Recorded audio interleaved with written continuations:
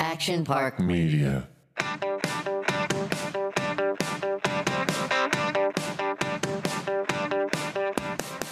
Welcome back to Entertain Her. I'm Sarah Sanderson.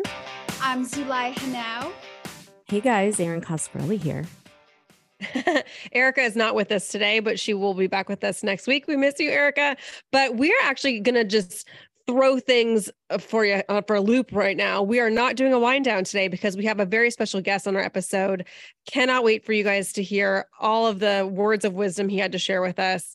And we just want to get right into the interview. All right, ladies, I am so excited about this guest that we have on. He is a showrunner. He is an Emmy Award-winning writer and producer. You may know some of his work: Boy Meets World, Girl Meets World, Spy School, Apple TV's Ghostwriter.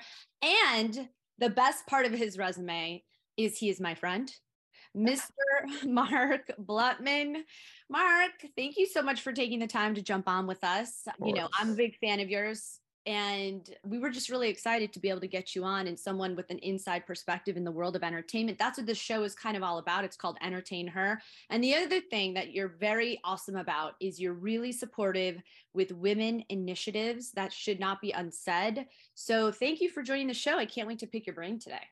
Well, thanks for having me. And the intro is amazing. And I loved the friend part, because all the shows I do, no matter how good they are, they can always get canceled. But if the friendship is going well, you can't cancel it. That's right.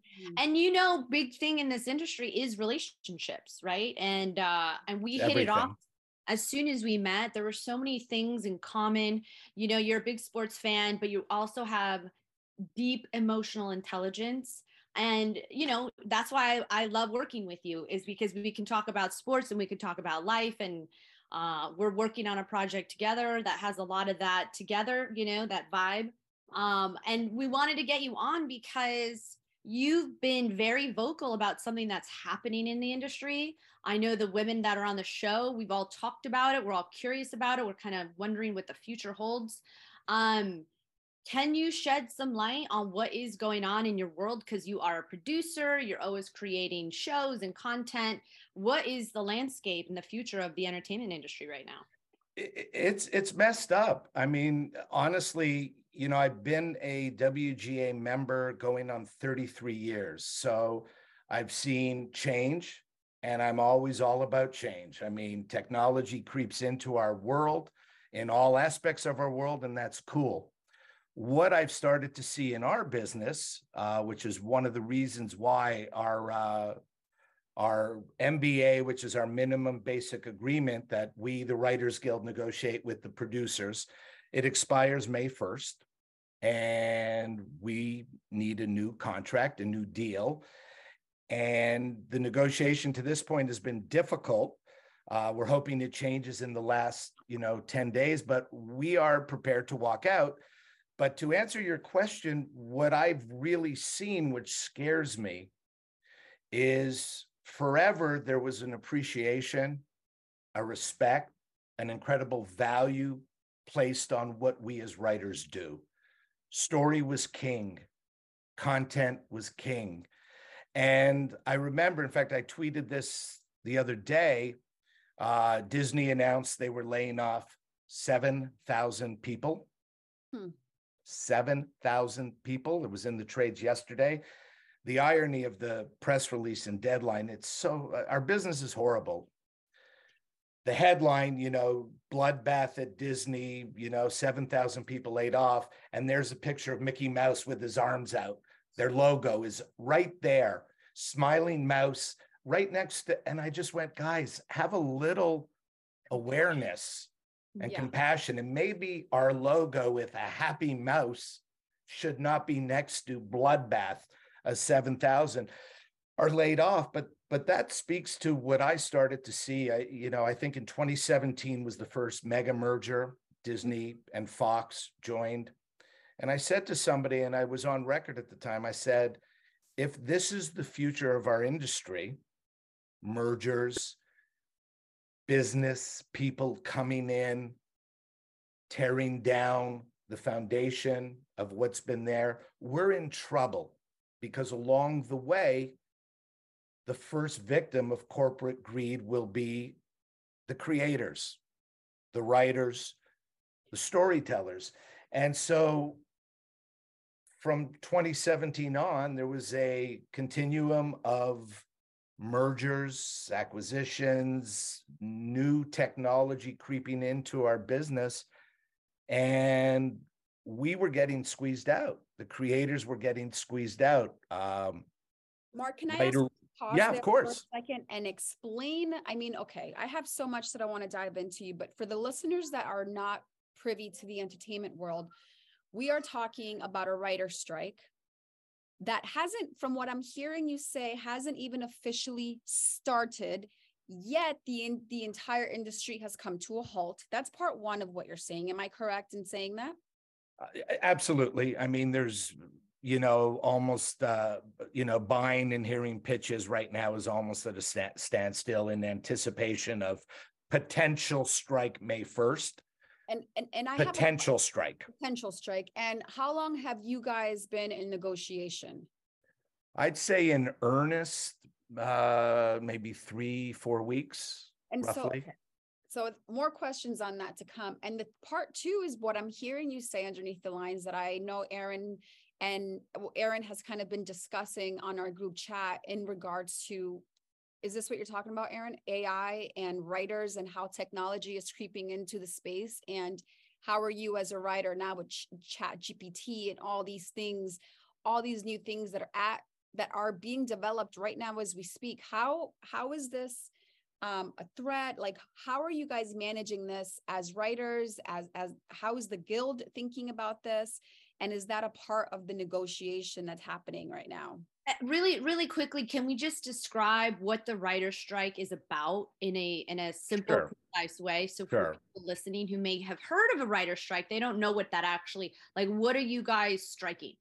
So the global aspect of the strike action would be the sustainability of a career for a young writer, a writer who's on the ascension in their career, has been threatened, is non-existent. I'm not a martyr, and our leadership, others who have done it like I have for 20, 30 years, we're not just saying, hey, this is not about us, it's about the next generation. It's about everybody, but the next generation, if we stay on the trajectory we're on now, has no chance to accumulate a pension, no chance in LA where the cost of living is sky high, no chance to buy a house, no chance to raise a family, no chance to make writing their sole job. There are so many writers now who take a gig, then the gig lasts 10. So that's one of the things, to answer you specifically. On the table is this thing called mini rooms. The streamers started going, hey, here's a way to save money. Before production, we'll have the showrunner or the creator hire 6 writers. They'll write the scripts. And then when production begins, we'll terminate most of the lower to mid-level writers. So they're out of work. Production starts. The senior writer, producer, or showrunner will cover the set. So the next generation is not getting a chance to learn how to run a show, not sitting in on casting, not going to editing, not going to post-production, things like sweetening and learning how to lay music. They're not learning any of the skills necessary to ascend in our business. So that's one of the things that's on the table. It's like, not only are you guys cutting corners to save $1, but you're crippling the very lifeblood, the creative achievers, the creative entities who fuel your machines. You're cutting them off. So the big thing, to answer your thing, it's sustainability in our career. Yes, we have problems with residuals. The streamers, Netflix last year was taken to arbitration by our guild. The settlement was $45 million. Oh my God. Netflix had to fork over 40 million. I believe the project was Bird Box, the Sandra Bullock thing.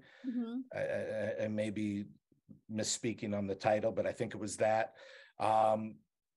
That's going on right now behind closed doors. It's not even talked about. Our guild, it's one of the best unions around. Their lawyers are in arbitration with almost all the streamers for residuals.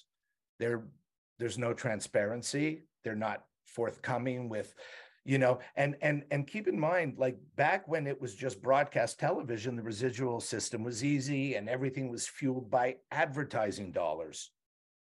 So we're now in an environment where there's no advertising dollars. The streamers, it's all based on subs, right? So as an example, Disney Plus, 275 million subs a month at $10.99. $10.99 times 275 million a month. That's a few billion, I'm sure. I'm not a numbers person. And they don't want to share it with us properly. Mark, but is it an issue of not having the technology in place to track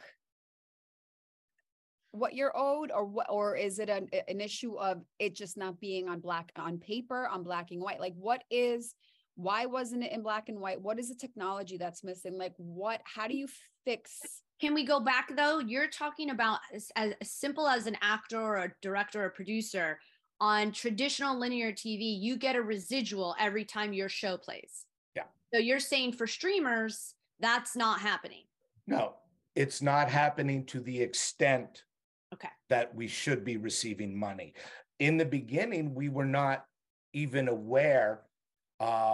Here's a simple way to look at it. So with network television, it would run every few months, let's say, or a show like Boy Meets World or Girl Meets World or other shows I did were on always. And there was a formula in place. With streaming, we didn't know back then when we were making our deal of what the future would look like. So, we're now in a place where our shows are running 24/7 in perpetuity. So what we're getting in residuals is really does not equate to the amount of viewings, and certainly does not equate to the amount of subscribers that they have. And I feel like the actors have the same issue, exact same issue with the streamers and being able to make a living and living in Los Angeles and all of it. So I hopefully the Writers Guild will sort of pave the way for SAG later. And I believe the SAG-AFTRA contract expires June 30th. And, I don't have a crystal ball. Usually we support each other. So, we'll see what ends up happening, but and for me, who I'm a very creative, passionate, writer, I love to create content. There's been such a shift with, a lot of these new streamers and these, the lords running their businesses, guys like Zaslav and stuff, they really, no matter what they say, they don't care about story the way the, generations past cared about it. Everything is a reboot. Everything is a franchise. Everything is a piece of IP. Everything is a piece of business. The days of Now, there'll always be amazing shows creep in. There'll always be Hacks and a Ted Lasso. And, there's so many amazing shows created by amazing people like Bill Lawrence and there's Yvette Lee Bowser, and there will always be good content, but it's harder now for the mid-level writer to really forge his way and have his voice heard. And lastly to it, again, I'm able to speak from experience, as recent as 15 years ago, 20 years ago, I knew the faces of everybody running all the studios and networks. We would go for dinners or drinks or events, hang out, whatever. We got to know each other. I don't know the faces of any of these people. They are literally up in an ivory tower, and maybe, you know, they'll have a 5-minute meeting with, you know, somebody who's sitting on top of the mountain, like a, you know, Shonda Rhimes or whatever. But for the most part, they're not accessible. And so once you have that, you know, divide between creator and buyer or, you know, provider, you're not going to be heard, and your stories are going to matter less and less and less. And we just want to take back control. We want to take back respect and value. We want to be valued as artists. And this is a really great example of what you said earlier, that you guys couldn't even foreshadow this being a problem when the streamers came out because you were unaware of how technology was going to be. I mean, this is exactly like AI. We talk about AI and how we don't even know how to put a regulation on a technology that like we aren't even able to understand at this point. Right. And the right, our guild is addressing that in these negotiations about a non-person cannot have a credit on a piece of content. I mean, they're talking about all that. I don't know the verbiage, but it's being addressed. Of course, it has to be. Yeah. And my answer is always this: AI will have zero ability, I believe, to make an audience feel, to make an audience cry, to get into depth. They'll just spit out by rote, you know, and I don't see anybody sitting at home watching something created by AI and feeling. And exactly. And wait a minute, what does AI stand for? Artificial intelligence. What does artificial mean? It's not real.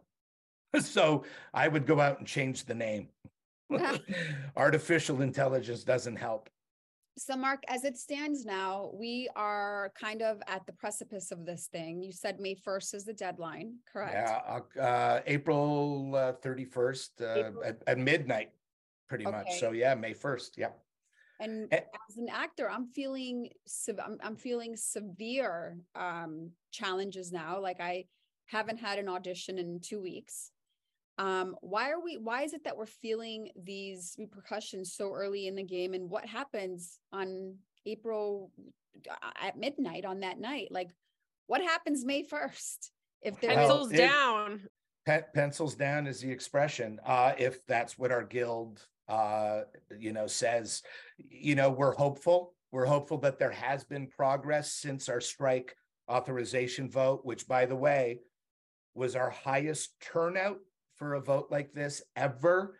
And the response was the highest ever, 97.85% of those who voted yes, we authorize our leadership to call for a strike. Because this is serious. Because again, I'm so blessed.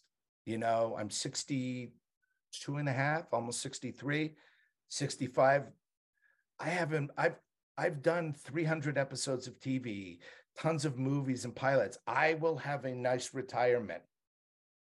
The next generation will not. Some will, you know, every now and then somebody's going to hit the lottery, but there's very few shows that are in the business of 26 episodes a season running for 7 years.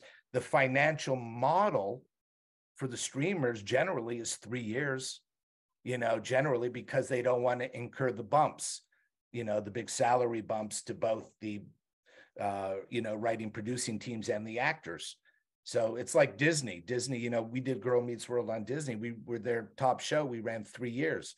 Then they said no mas because they didn't want to pay the bumps.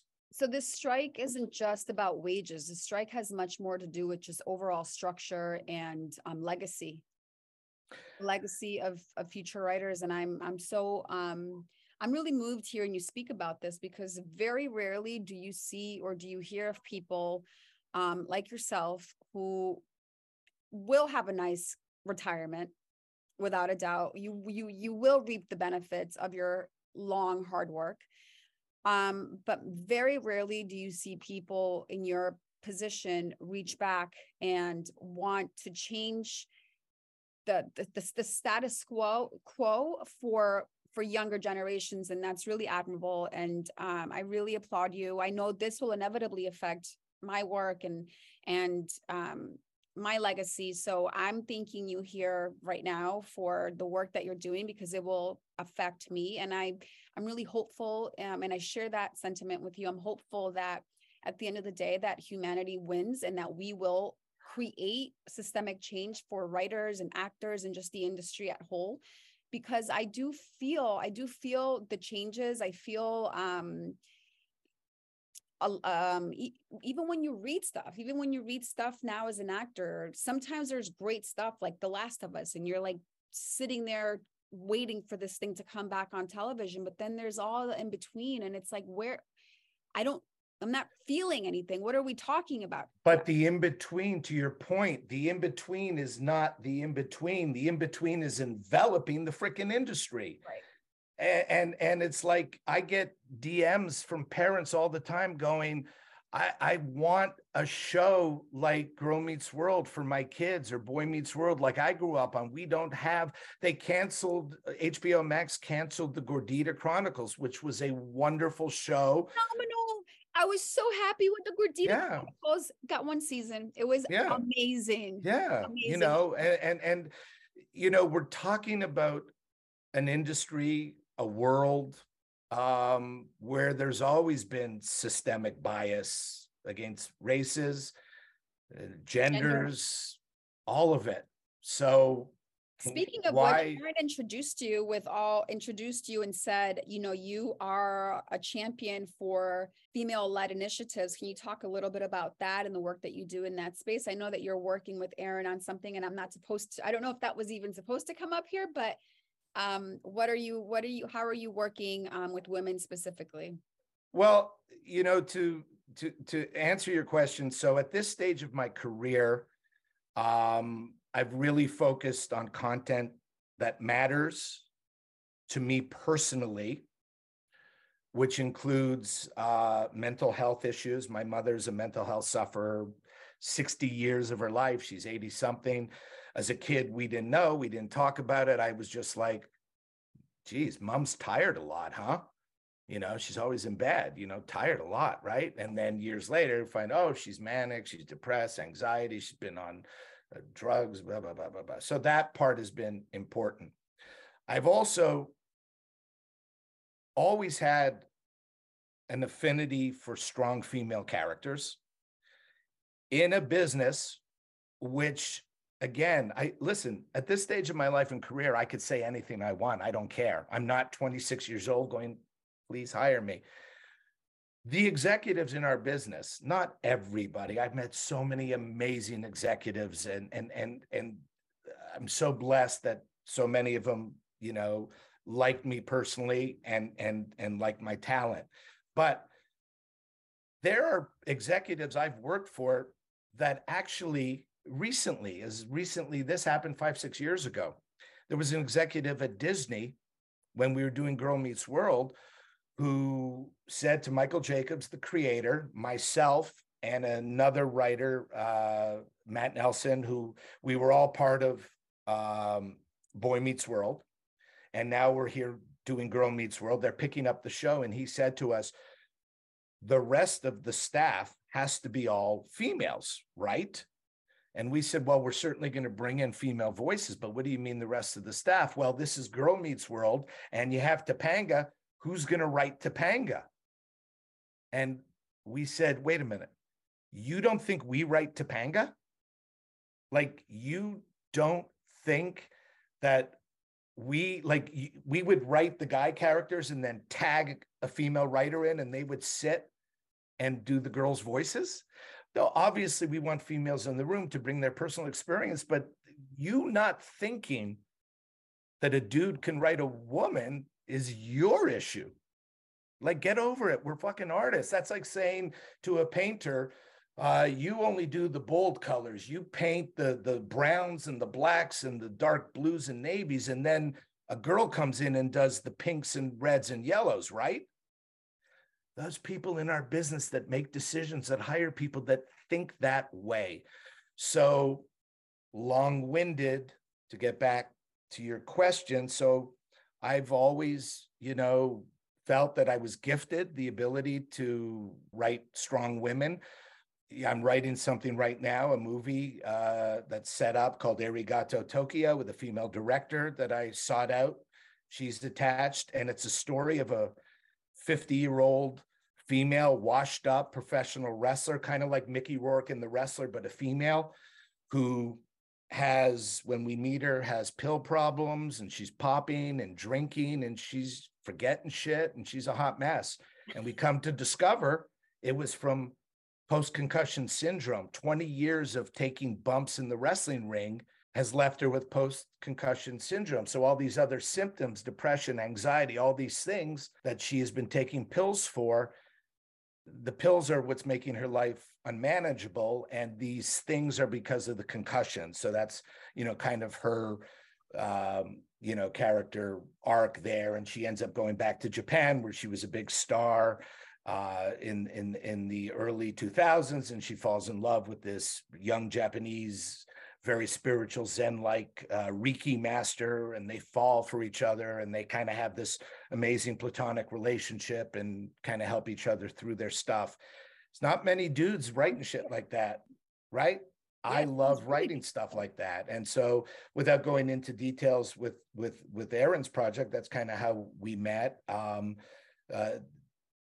Erin's story, and it was written by this wonderful female writer who's managed by my manager, and we all met, and they were looking for a showrunner, and I loved the project. Again, it was a strong female lead, and not, we've seen tons. There's obviously growth, but I'm like, if my part of my gig is showing executives and audiences that I could write the shit out of women, because I've listened my whole life and paid attention and respected and understood that, they're just like dudes, in that we have good, we have bad, we fall, we get up. That's a human thing. That's not a gender thing. I love that you were in tune with, even as a young kid, asking yourself, wow, mom's tired all the time. Because it's now feeding this new thing in you as a 60-year-old man. And I think that's beautiful that you remember that, and that you could go back to that and pick and choose how you want to incorporate that into your characters. And I see myself a lot in that with my mom, now being a mom, and I can go back and say, wow, mom was just always working, and she was so tired. And it's because she was really fucking tired with 3 kids. Yeah. And not having the resources and the things that I now have. So I love how our childhood is always kind of propelling us and feeding us to a better version of ourselves. So yeah, I have a line in this movie, Arigato Tokyo, that I just wrote the other day. And there's also the mother-daughter story, 19-year-old daughter, and they have a fractured relationship. It's basically the daughter is me. And the mother says to the daughter at one point, I hate that you hate me. And the daughter looks at her and goes, I don't hate you. I'm just trying to understand you, so maybe one day I could like you. Oh my God. Yeah. And that's what drew me to Mark, was this sort of ability to be vulnerable as a man, because, and to go back to artificial intelligence, this is how we make, people feel inspired, right? Is like this interconnectedness of someone being vulnerable enough to talk about their mom's depression, and that it wasn't mom's fault that she had this, but it had impact. And to be able to take these stories of a woman who's a sports broadcaster who, had to sort of sometimes take the B story, how did that impact her?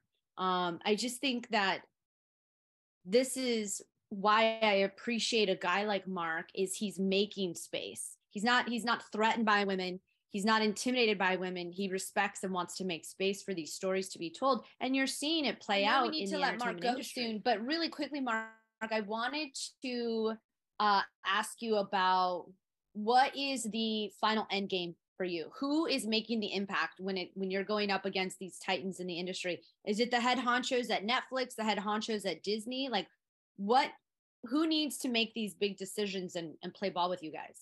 So it's all the head honchos at all these places, all the studios, all the streamers. I always like telling this story. It's not really a story, but it resonates with me deeply. There was a show on Paramount Plus called The Offer. Did anybody see The Offer?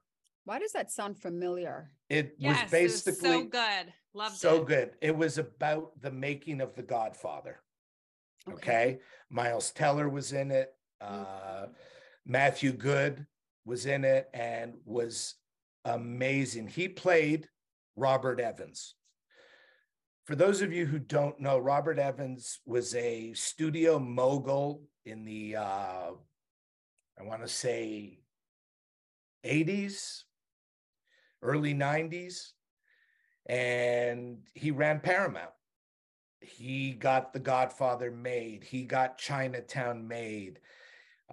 He was in love with Ali McGraw, and that was all part of his story. Ali was his true love. If you watch the movie, Matthew Good did an amazing job portraying Bob Evans.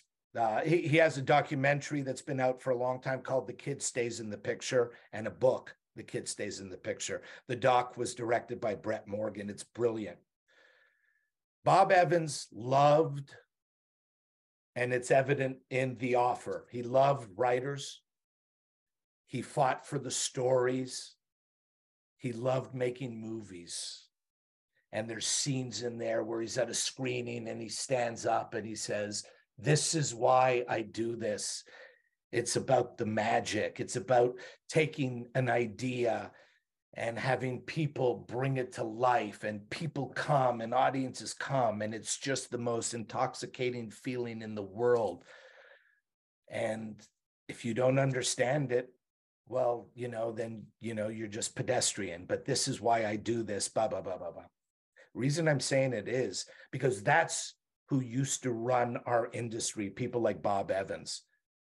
This guy, Zaslav, and whoever's running Apple, and they don't give a shit about the story, about the writer, about the heart and soul. I watched the other day, it was on, I watched the last half hour, a movie called Slums of Beverly Hills. It's from about 30 years ago. Natasha Lyonne, Alan Arkin, Carl Reiner. Natasha Lyonne is one of the most brilliant actors out there. She's just amazing. I haven't seen Poker Face yet, but anyway, it was just this small indie film, and you're watching it and you can't take your eyes off of it. Most of the content today, and again, of course there's exceptions, Succession is one of the best things I've ever seen, ever. One. Yeah. It's not an IP. It's not a franchise. It's this dude, Jesse Armstrong, created the show called Succession. It's amazing. But so we'll always have those shows, but there's most of our content. I can get up in the middle. I can go to the kitchen. I can cook dinner. I could serve the kids. I could come back. I could sit down, and I don't turn to anybody and say, "What did I miss?" Right. Because I didn't miss shit. So what we want is for these lords of industry, of show business. By the way, we don't even call it show business anymore. When I came into the business as a kid in my early 20s, it's like, oh my gosh, I'm in show business. I'm going to move to LA. I want to be in show business. Somewhere along the line, we started calling it the industry or the entertainment industry. So sterile, so just lifeless. Show business. It's why we do it. But until the lords of our industry return to a place where they value us and value what we have to offer, the stories we want to tell. By the way, if they don't, they're actually insulting their own subscribers and saying, we don't even give a fuck what you guys think. We'll just keep putting whatever we want out there and you guys will watch because you're already paying $10.99 a month. We have you. Ha! So they need to not just, and I've been vocal. I know a lot of people on the board and we talk and I'm very vocal and I go, it's really not about the incremental financial gain. All that will come once we're able to, you know, reintroduce the concept of respect and value, because that's what it comes down to. I don't see museums like, yeah, change, technology, everything's changing. I'm all for it. I'm down with it. But you know, I was in Paris recently. I was at the Louvre. I didn't see them carrying out paintings and bringing in NFTs and hanging fucking NFTs on the wall. Right. That's such a good analogy. Because we're artists too. People who write music are artists. People who paint are artists. People who design clothes we're all artists. They have now started looking at us, the writers, as you know, important artists, as you know, sacrificial. We're not, you know, needed for the process. We want to bring them back to that place where, shit, I got to have lunch with, and they don't have to have lunch with me. I'm 62 and a half. If they don't think I have enough to offer for the next 15 years, that's cool. But have lunch with the next generation, get to know who they are, hear their stories. That's what we're Mark, I wanted to jump in. You kind of touched on it a little bit. I find writers fascinating. I am engaged to a writer. And you said in your 20s, you moved to show business. Where did you grow up? What made you want to be a writer? How did you get into this business? I know we're wrapping up and I could pick your brain for hours, but if you can kind of give us like just a little bit of background on like who you are and why you are who you are and why you love writing. So there's a couple of turns in it, my story. So I grew up in Montreal. And growing up in Canada, I was a hockey player because that's it. You're either a hockey player or you're something that you'll never enjoy as much. I played hockey. I loved hockey. Still love hockey. I'm a Vegas Golden Knights fan. And then at about 17 years old, I got hurt. I tore my knee up. And back then, knee surgeries weren't as advanced and they were more invasive. And my hockey career, I had scholarships to go to Bowling Green, University of Vermont, all that stuff. And I didn't. And so I had a buddy in Montreal and we used to, and I here's the thing with my story. There was like 6 entry points. Unfortunately for you guys, I chose one way back. So I'm going to babble for a bit. We used to watch Saturday Night Live in the late 70s, back when it's, you know, Jane Curtin and Bill Murray and Gilda Radner and Belushi and Aykroyd and Lorraine Newman and just the originals. Saturday Night Live was absolutely amazing. And we loved it. We'd get together at his house every Saturday at 11:35, watch the show. And one day we said, we could do this. Let's write some shit. And we're 17 years old and we wrote some sketches. And we said, okay, now what? And there's no internet. So there's no like, you know, reaching out or looking up what's, you know. So we mailed the sketches to Saturday Night Live, 30 Rockefeller Plaza, New York, 10021. And about 3 weeks later, my friend Steven calls me up after school and says, get your ass over here. And I said, what up? And he goes, just come over because I want to tell you this in person. And so I go over and he's at the kitchen table and I go, what up? He goes, I just got off the phone with Lorne Michaels' office. Lorne Michaels, of course, is the creator and producer of Saturday Night Live, still doing it, done it forever. And I go, what the? He goes, they want us to come to New York and interview with the head writers, Franken and Davis, for a job. What? You're and so 17? 17. Oh my gosh. Now, they had no idea. That's part of the story. So we get to New York a couple of weeks later, and the head writers were Al Franken and Tom Davis, Senator Al Franken of the great state of Minnesota. And it was pre-production, and they're setting their office up. And we walk in, and I remember it so vividly. Franken's on the floor. He's plugging in a lamp. I knock on the open door. He looks up, and he just goes, Blutman and Padveen? I go, yeah. He goes, you guys are kids. And he was, and we said, yeah, well, 17. And our faces are covered in acne. And we have the big afros back then, late 70s. And he goes, but your resume said Second City on it under comedy. You know, I assumed you wrote on Second City. And I said, well, no, to be honest, I wrote under comedy Second City because I'm a fan of Second City. I'm a fan. And he looked at me and he said, you guys should feel awful that you took advantage of our office like that and, you know, scammed an interview. And I said, well, you guys should feel bad that it happened. And he laughed and we talked. And of course, we didn't get hired. Of course, we were kids. We went back to school. And, you know, months later, a couple of our ideas were slightly changed, but they were clearly our ideas on the show. And we were not mad. We went, fuck, this is great. And then shortly after, a comedy club opened in Montreal called Stitches. And I auditioned.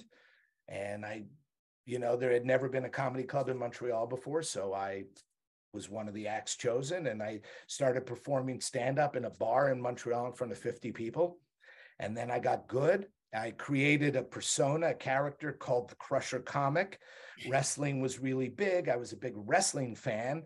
And so I would dress up in tights and Ric Flair robes and a mask so nobody knew who I was. I would come out to Eye of the Tiger and I would beat people up in the audience, give them airplane spins and yell at them. And it became huge. I was on the cover of wrestling magazines. I was headlining comedy clubs all over the States, selling out. And I went, fuck. So in 1982, I moved to LA. I had some friends here that were starting to do well.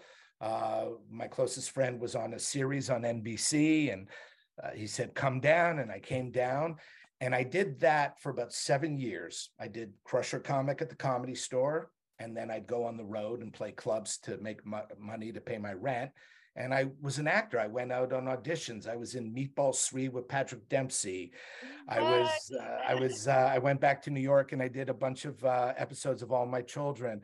I was on Hill Street Blues, which was a pretty big cop show in the 80s on CBS. And I was doing okay, but I was just doing okay. And I had the self-awareness.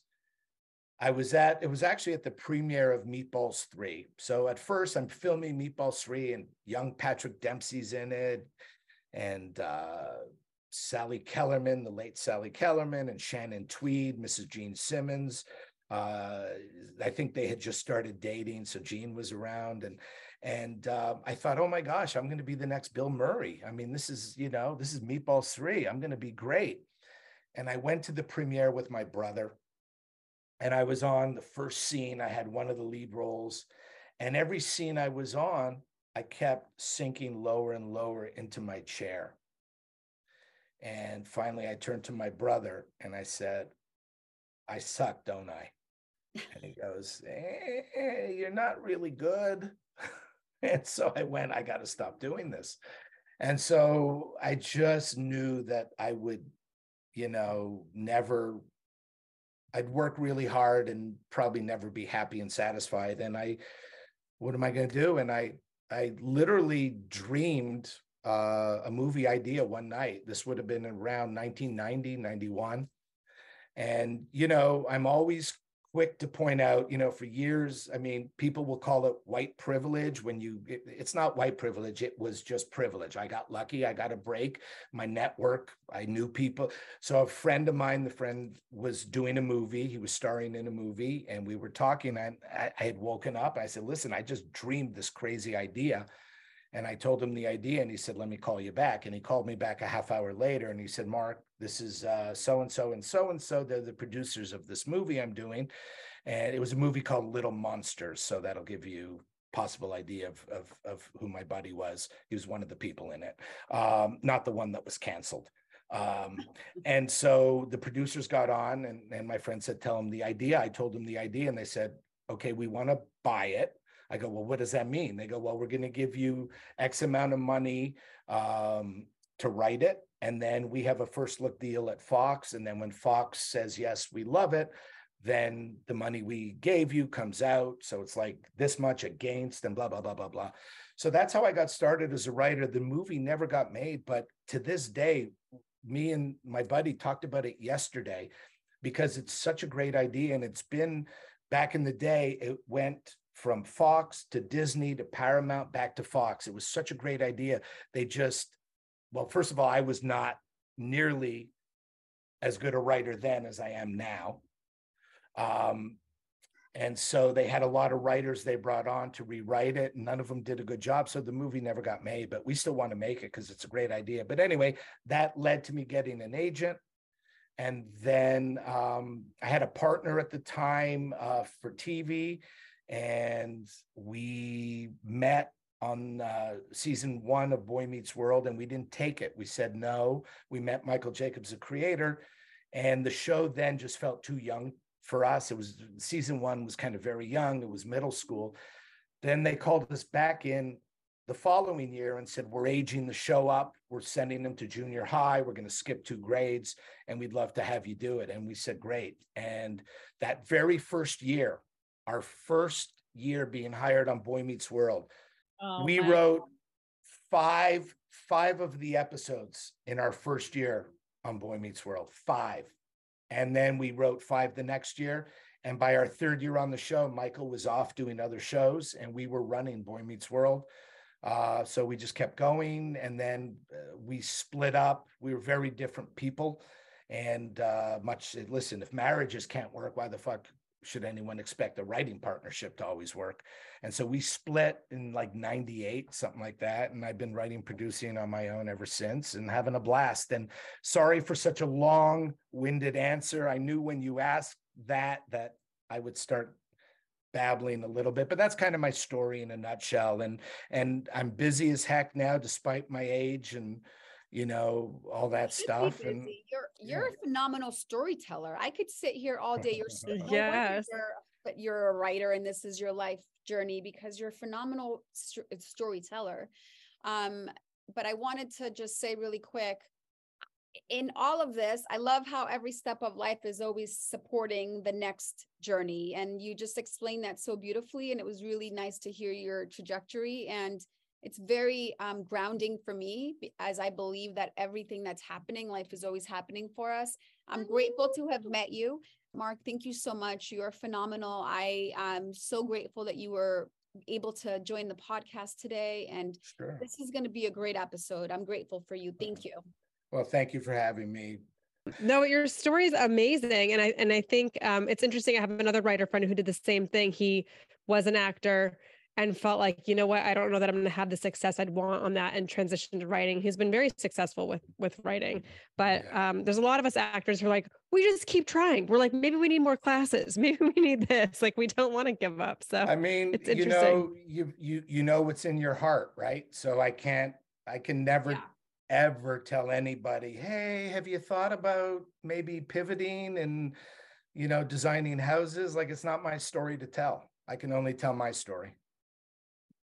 Yeah. Well, Mark, you were incredible, and the girls, as I knew, would love you. Thank you for just continuing to pave the way for more genuine, heartfelt, honest, authentic storytelling, because that's what you do best. And I know when we started working together, that was what resonated, was sort of this character and the struggle that she went through in her life. And I freaking love you. So just keep being you, Mark. And again, thank you for your time.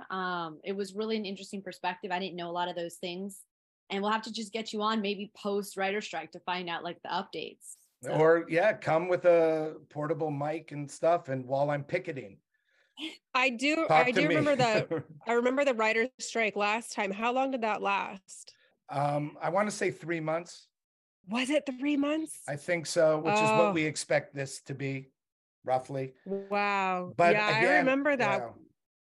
I don't know. Like, I'm hoping the last week has been productive. It's the board has been very silent. So I've emailed a couple of friends for some insider stuff, and I haven't heard anything. But we're not asking for the moon. We're just asking for just a little bit of what they are benefiting off of us. That's it. Yeah. Sustainability I think of it's career. great. That's it. Sustainability. And it does affect you guys, because if we're not producing content, then you guys aren't, you don't have stuff to do. Amen. True. Well, this has been amazing. Thank you so much, Mark. And sorry I went in and out. I got a baby. I got all this stuff. Been there. Get it. All right. Listen, it was a pleasure. Thank you, Mark. I really appreciate you guys. So thanks. All right. Have a great day. Thank you. Oh my God, he was amazing. I could talk to him for literally hours. He had so much great wisdom. I mean, he's a phenomenal storyteller, and just so grateful for how he is a champion for women, and grateful that he's working with our very own Erin. And I can't wait to see what they come up with together and what they can birth together. Thank you, Mark. We love you. We can't wait to see how this whole thing plays out, and how much you shape the future of the Writers Guild with just how impassioned you were with everything. So thank you for joining us. That has been a show of Entertain Her. We hope you enjoyed it. I'm Zulay Hanau. Sarah Sanderson. Bye, you guys. Erin Coscarelli here. And if you have not given us a review, I'm going to remind you every single week, please give us 5 stars on Apple Podcasts. Leave us a nice words of affirmation, something for us to read, and have a good day. See you guys next week.